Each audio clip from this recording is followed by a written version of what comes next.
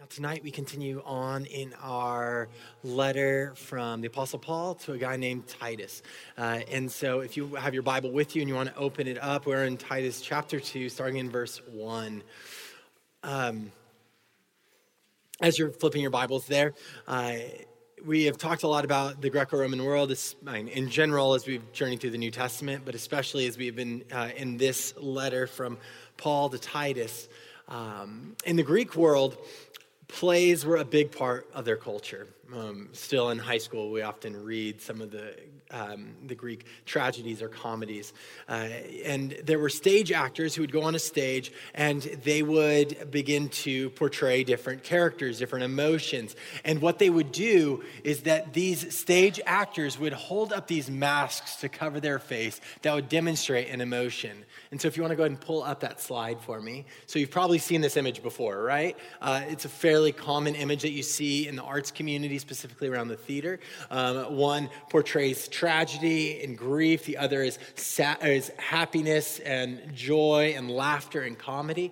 And so you see this is a normal thing now. But the reason for these are the masks that these stage actors would wear. And it would let everyone who is watching know who they were, what they were demonstrating in that moment.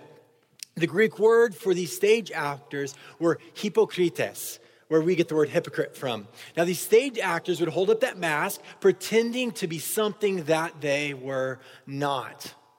Now, they held it up, and you knew if you were watching somebody wear that mask, that was not their real person, right? Like you would see that and go, oh, you're a stage actor, if amongst other reasons that you'd probably be able to tell. But by holding up the mask, it let you know that, oh, you're portraying something that you're not really.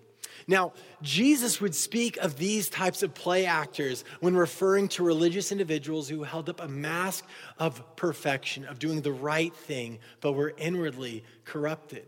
In the same way that an audience member would be able to watch one of these play actors as hypocrites standing on a stage, holding up one of these masks over the face, and you go, oh, I know what you are. You're faking it. You're an actor. The same way Jesus would just watch these Pharisees and go, you're faking it. You're an actor.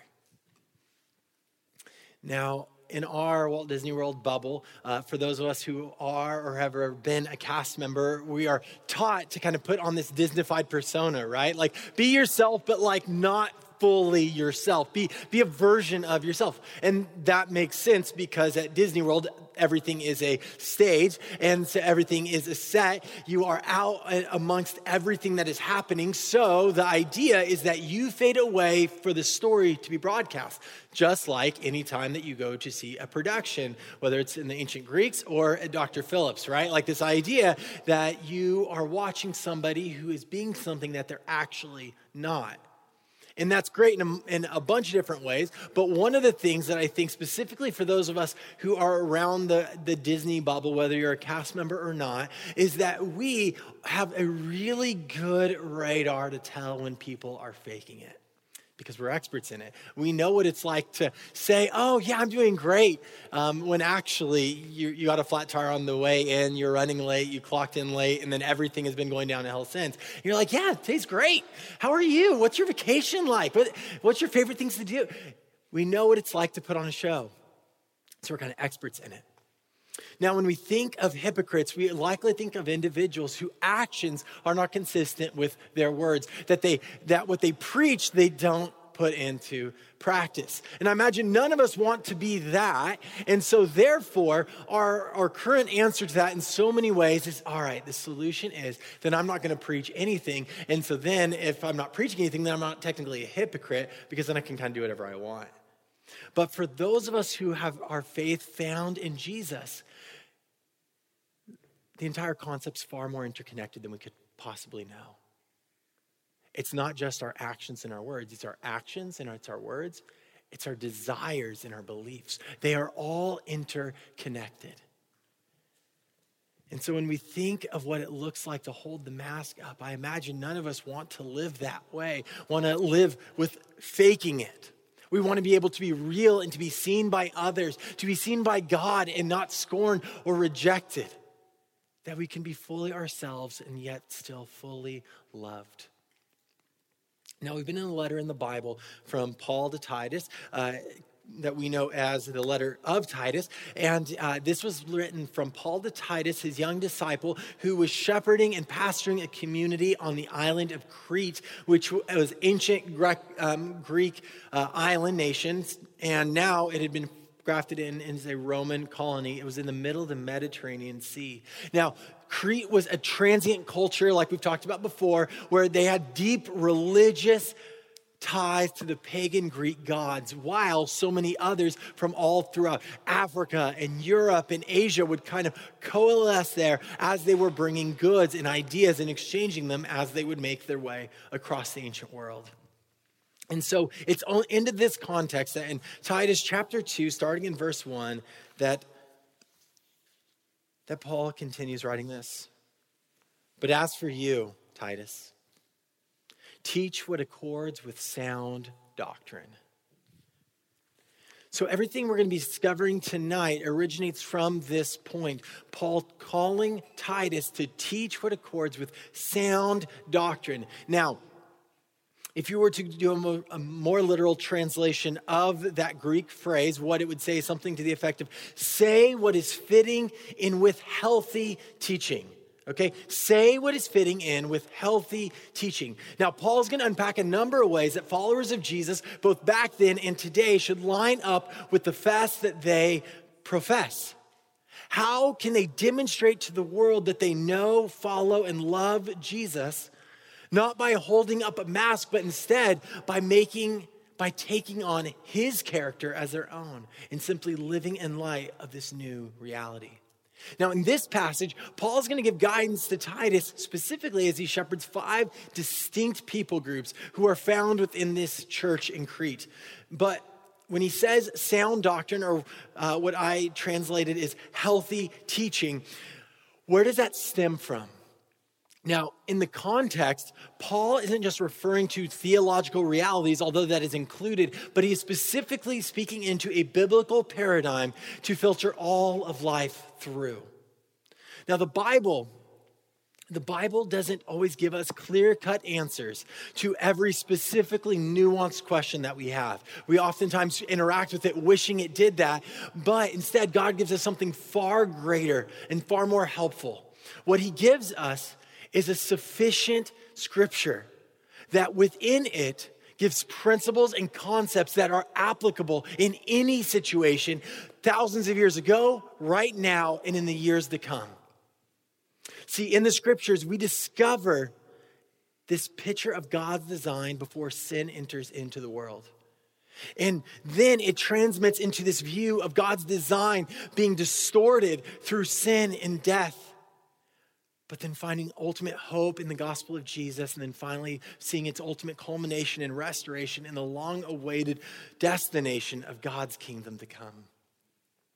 Now, I'm a big fan of words, and one of the words that I really enjoy is the word holistic. I love the word holistic. I like thinking about definitions and uses of words. And so this word holistic, it's still fairly common to use in different avenues of life. Thinking of like holistic health includes your physical well-being, nutrition, exercise, brain health, mental health, spiritual health. Like holistic, meaning everything all-encompassing. It is a consistent reality where all the parts are moving in light of and operating within the concept of the whole. So this is what the authors of Scripture, including what Paul writes about here, that God's desire for humanity is to experience a life where our beliefs and our desires, our words and our actions are all moving in the same direction. See, holistic is the very opposite of hypocrite. Hypocrite is distorted, it's disordered, it's inconsistent. Holistic, on the other hand, is altogether different. Now, the human story, though because it is distorted, it falls into one of two categories. In each of our lives, we'll swing between these two on our own, in our own flesh. We will either go into a version of holistic living, but it's holistic rebellion. And these are what the Cretans had been living in. they were living consistent. Their gods, the way their gods lived, they were trying to live in light of that, and they were living consistently with their gods who were rebellious and evil and wicked, that were liars and schemers. And so they embodied all those things. So they were living holistic with their beliefs. It's just that all their beliefs were anti-God's way. And then there's another option, which is hypocritical self-righteousness, where we might say all the right things, or even believe all the right things, or even want the right things, or even sometimes act the right way. But there's a disconnect between those four realities. And we become like the Pharisees, who acted the right way, at least to everyone who was watching, who spoke the right way, at least to everyone who was listening. But their beliefs and their desires were rebellious. See, this is where Jesus comes into the story of humanity, becoming a human minus the distortion. He takes on love and begins to live in true obedience to the law. Jesus is the first holistic being in the history of humanity, where everything about him lined up with God's will and God's way because he was God. And so we have his example, which is awesome, but we have so much more than a really good role model in Jesus. His sacrificial death on the cross, he makes a way for us to become who we were meant to be all along, holistic image bearers of God, where one day in the not yet, our beliefs, our desires, our actions, and our words will all line up holistically. But until that day of final destination, God has called us to be something different because we are still imperfect. While we have the Spirit of God living within us, we still have to deal with the flesh, that part of us that wants to rebel, that wants to do things our own way, that wants to listen to our version of wisdom. And so what God gives us in his infinite grace is the scriptures, his Spirit, and his community. And so he gives us biblical community so that we can walk alongside one another, so that we can be shepherded by one another towards this vision for what the way of Jesus looks like. It's not one where it's, well, look right here in the Bible. Now that's going to tell you exactly what you need to do in this situation. Sometimes it does, and sometimes it doesn't. But within the scriptures, what we discover are principles that are equally applicable to any and every situation you could possibly deal with. And see, it's into this that Paul is writing, which is what Paul's doing here. He's giving Titus shepherding instructions for how individuals in 5 different life experiences should now live in light of the gospel. He's not just simply saying act better, but by the Spirit's power, live more and more in this holistic image of Jesus, his way, a way that is defined by holiness, kindness, love, boldness. Now, each of these lists are going to have some similar content within them. And in fact, if you cross-reference against 1 Timothy, you're going to see some similarities even there. But you're also going to see some significant differences that are contextual. Not just within the 5 groups, but in how these 5 groups interacted within the ancient Greco-Roman world in Crete. And so he starts in verse 2. So, sound doctrine. Teach what accords with sound doctrine. Older men are to be sober-minded, dignified, self-controlled, sound in faith and love and in steadfastness. Now, first up, older guys.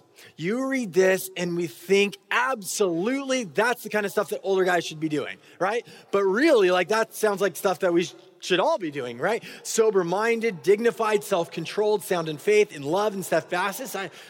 Yeah, whatever your age, whatever your gender, that sounds like a good thing to live in. And so then he moves on to older women. Verse 3. Older women, likewise, are to be reverent in behavior, not slanderers or slaves to much wine. They are to teach what is good. And so once again, we read that and it's absolutely, older women should definitely be like that. But so should the rest of us who are not older women. That sounds like good stuff. Not being slanderers, not being irreverent in your behavior, not being slave to much wine. Yeah, sounds like good stuff. So why is there differences even between older men and older women?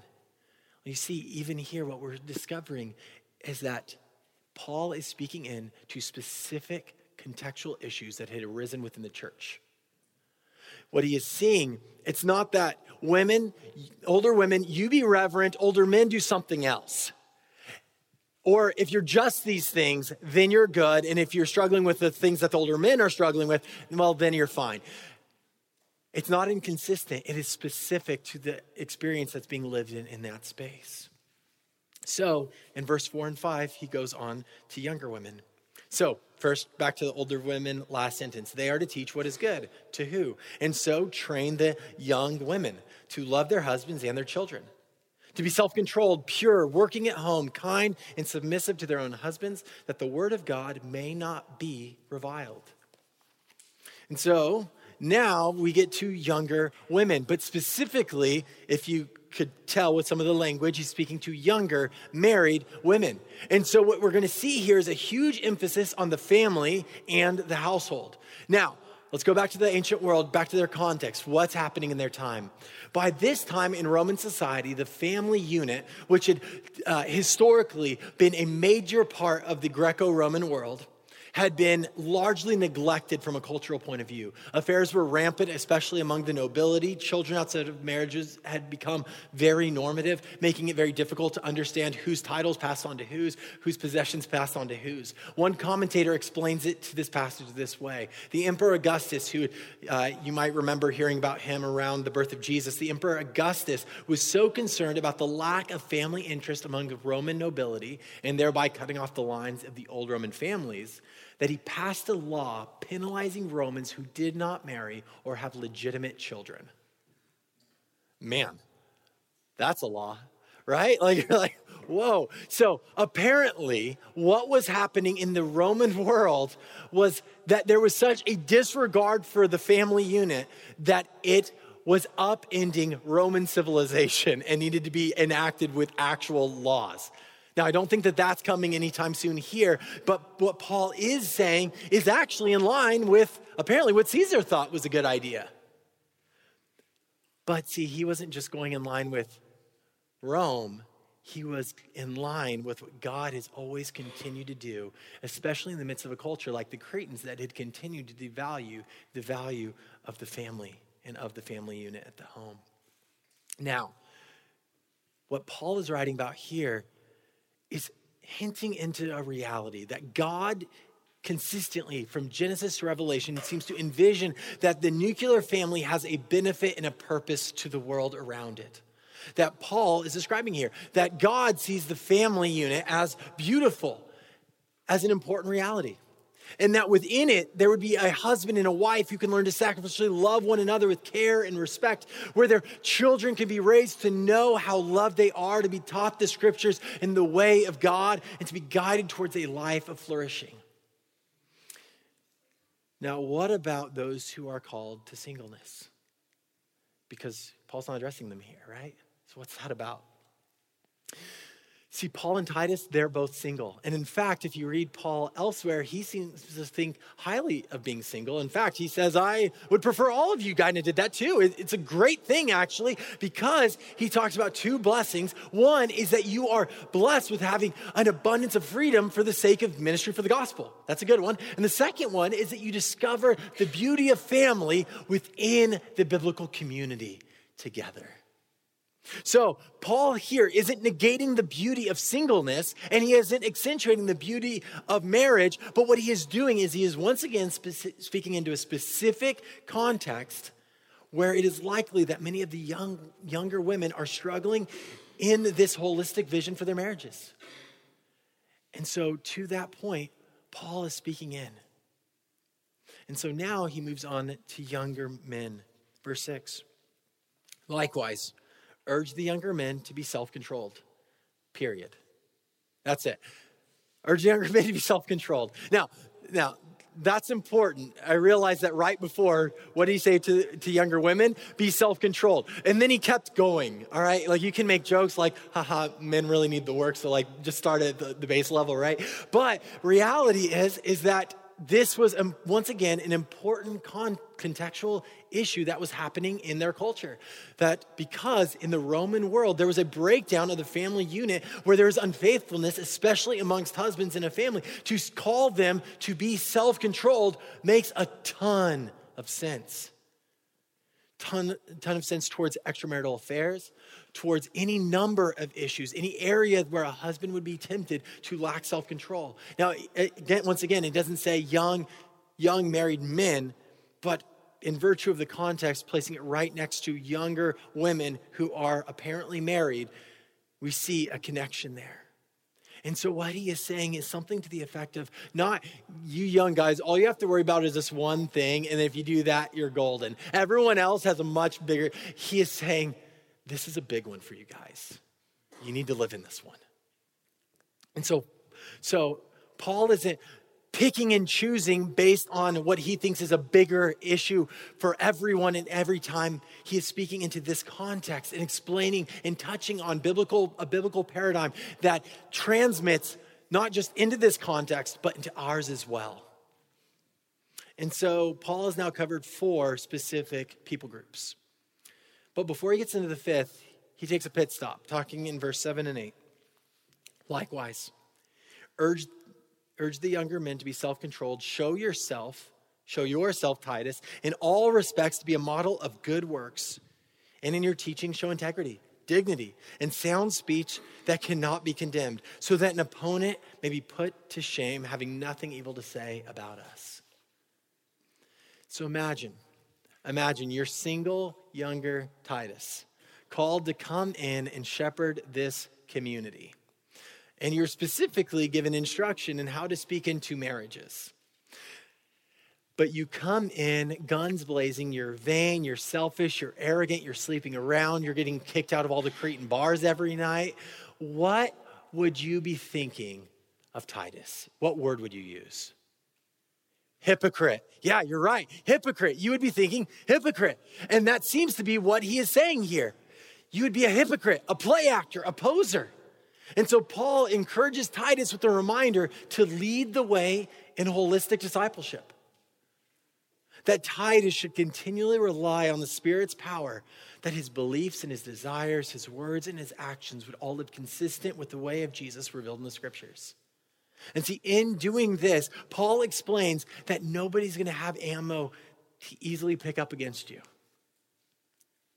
Now, when you read a number of stories of Christians who have been imprisoned, persecuted, and martyred for their faith, one of the things that has always really stuck out to me when I read those kind of stories is that for the vast majority of them, when they're arrested by governments, they're typically not rang up on charges of anything to do with claiming to know and follow Jesus. I always thought that was interesting. Oftentimes, they are brought up on other charges. For example, in one communist nation, some house church leaders were rounded up and they were charged with conspiring with a foreign government because they were preaching the Bible.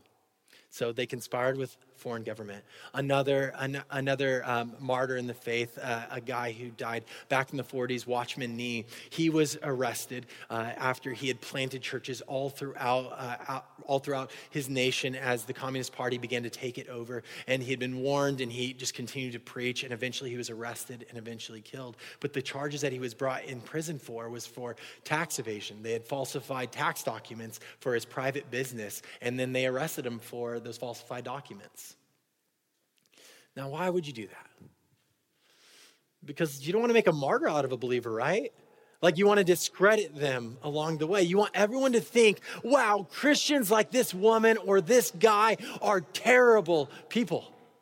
And so Paul's call to Titus is to live a holistic life. And in doing so, he would serve as an example to believers and make it really difficult for other people who want to silence him to create a charge to do so. In other words, the mask. Don't put on a mask. Don't put on a mask.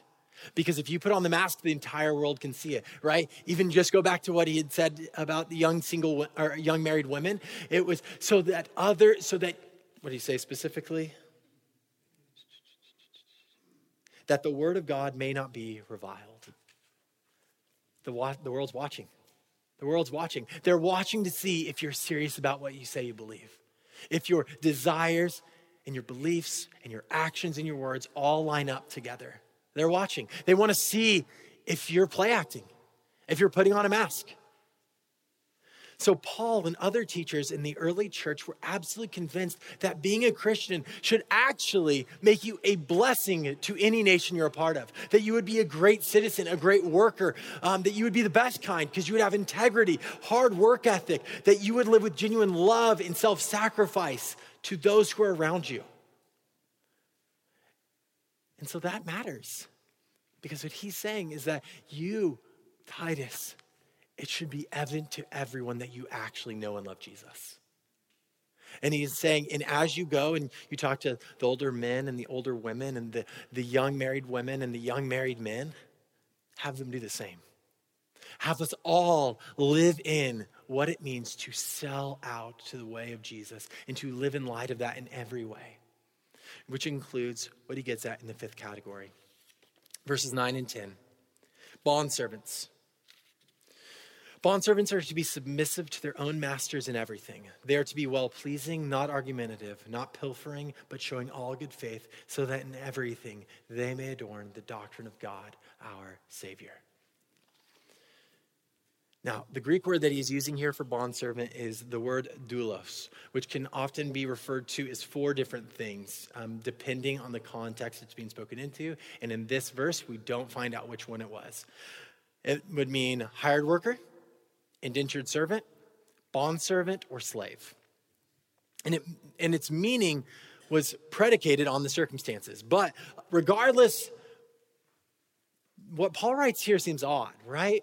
At the very least. And it seems dangerous at the very most because of how about those who have proclaimed Jesus have used this in atrocious ways throughout history. Now, in the Greco-Roman plays, though, and in their writings, one of the most common comedic tropes that you would go back to was the insolent slave. So slaves in ancient theater were never the good guys. They were always insolent slaves. They were stupid, manipulative, gossiping, lazy, backbiting against their masters. They were seen as bad guys. And so Paul here is not making a commentary on the relationship from a master who begins to follow after Jesus. He does that in other spaces. But once again, we have to understand the circumstances he's writing into. He focuses on doulos who are refusing to live who, because of their faith in Jesus, because they are now obedient to him in his ways, they are refusing to live in the social stigmas that were commonly believed about them. And instead, they would make much of Jesus because they are transformed from the inside out. That they would be respectful or hardworking and helpful so that in everything they may adorn the doctrine of God, our Savior. So what's that hitting on? Be consistent. Be holistic. Don't put on the mask. Allow your heart transformation transform everything. Even in the midst of hardship, even in the midst of difficulty. Now, Paul has been proclaiming all of this, talking into all of these. Why? Because he wants the believers in Crete to be the kind of individuals who are so radically transformed by the character and nature of God that everything about their lives is implicated. Everything about their lives is touched on because Jesus is that good and powerful. See, when you think of hypocrites, who do you think of? Individuals on religious news networks, social media influencers, family members, politicians. I mean, there's a lot of options in the world, right? Now, those are some of the easy ones for me too. But ultimately, as I've been studying this passage over the last few weeks, what I have been challenged by is the reality that so easily this is me. So easily this is the posture of my heart, to put on the mask, to live inconsistently with the gospel, where the implications of the gospel do not touch all of my beliefs, all of my desires, all of my thoughts, all of my actions. And this is the long obedience in the same direction of following Jesus. None of us are there yet. None of us have it all together. We are all prone to wander. And if you're honest with yourself, you know that this is true of you. And so we are so quick, and I am so quick to point the fingers at others. But all the while, what's in it for me? See, God came for hypocrites. He came for rebels, to redeem and restore us through Jesus and to provide us with his Spirit, bringing us near to himself by his wounds. We are healed. See, for those of us who are here tonight and we are sensing that there are spaces in our lives where we are living as a hypocrite, we are play acting, we are posing, we are pretending, we are living inconsistent, whether it's in our desires or our beliefs or our actions or our words, wherever it is at. Here's what we get to do: try harder. No, we don't just try harder, right? What do? We surrender. And we surrender because we actually have a God who cares enough about us to do so, who is so trustworthy and faithful that he doesn't, when we remove our mask, he doesn't go, oh, no, put it back on. Ugh. No, he says, lay it down because I already paid for it. I paid for the brokenness. I paid for the ugliness of your heart. I paid for it all. And you can surrender it to me. And not just on a one-time basis, but every single day. And we can now remember that he who has begun a new work within you will carry it to completion on the day that we arrive in our destination, when the now translates into the not yet. See, God wants to work actively within us as we submit to him daily and as we watch him bear new fruit in us. It's not us. We don't do this work. We surrender to him and watch what he can do. And what we can get to watch him do is turn us into something that needs no mask, but that is beautiful, holistic, and pure. Why? Because our King, who we are becoming made in the image of, is beautiful, holistic, and pure. And what he has in store is beyond anything we could ask for or imagine. And I think about the common image in our cultural imagination towards Christians, right? The number one word that is associated is hypocrite. Yes, polls still say that.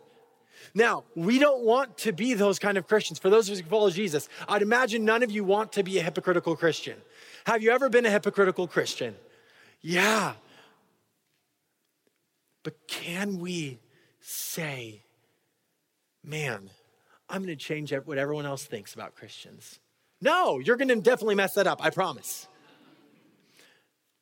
But what we get to discover is what he is doing in our own lives, that we get to be a part of it. We can't change the perception of every person about us, but we can say, God, would you work in my heart that is prone to wander? Would you do a new work in me and help me discover more of who I am and who you are? Would you help me to be so in awe of who you are that nothing remains the same? And so that's what we get to step into tomorrow, tonight, Tuesday night. The holidays are coming up when you're with your family. In every moment, this is what we get to live into. A life where we surrender it all to Jesus. I want to invite the band to come on up. And what I'd love for us all to do right now is to simply close our eyes. And I just want to give us some space for a second to just ponder this. Talk to God. God, is there something in my life? Is there something in my work life that is not consistent with the gospel? Is there something in my private life when no one is watching that is inconsistent with the gospel? God, is there anything in my marriage,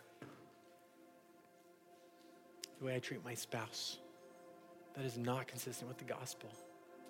My children, my roommates, my neighbors, the person who's driving in front of me on my way to work every morning, my coworkers,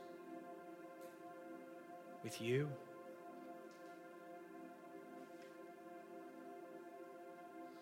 God, would you reveal in our hearts how desperately we need you?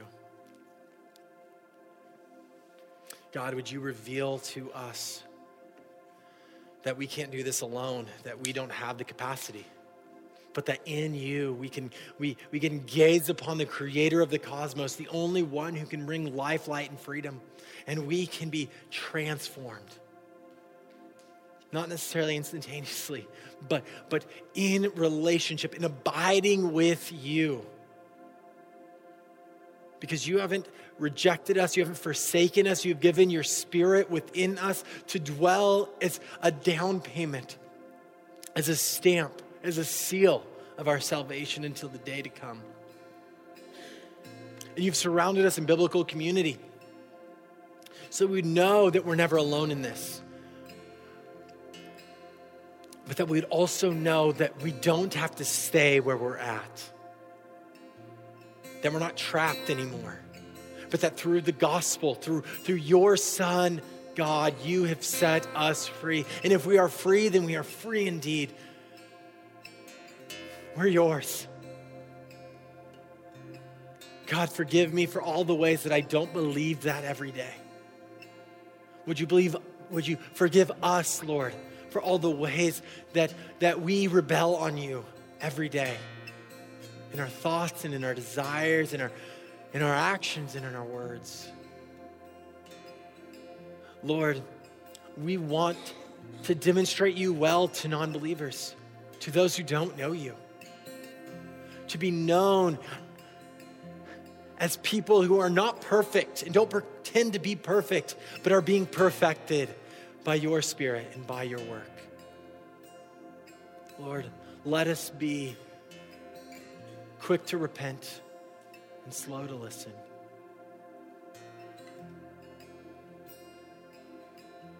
Help us, Lord, to be transformed. Help us, Lord. We need you. We need you more than we know. So help us to draw near to you tonight, Lord, and abide with you. And abide with you with one another. In Jesus' name we pray. Amen.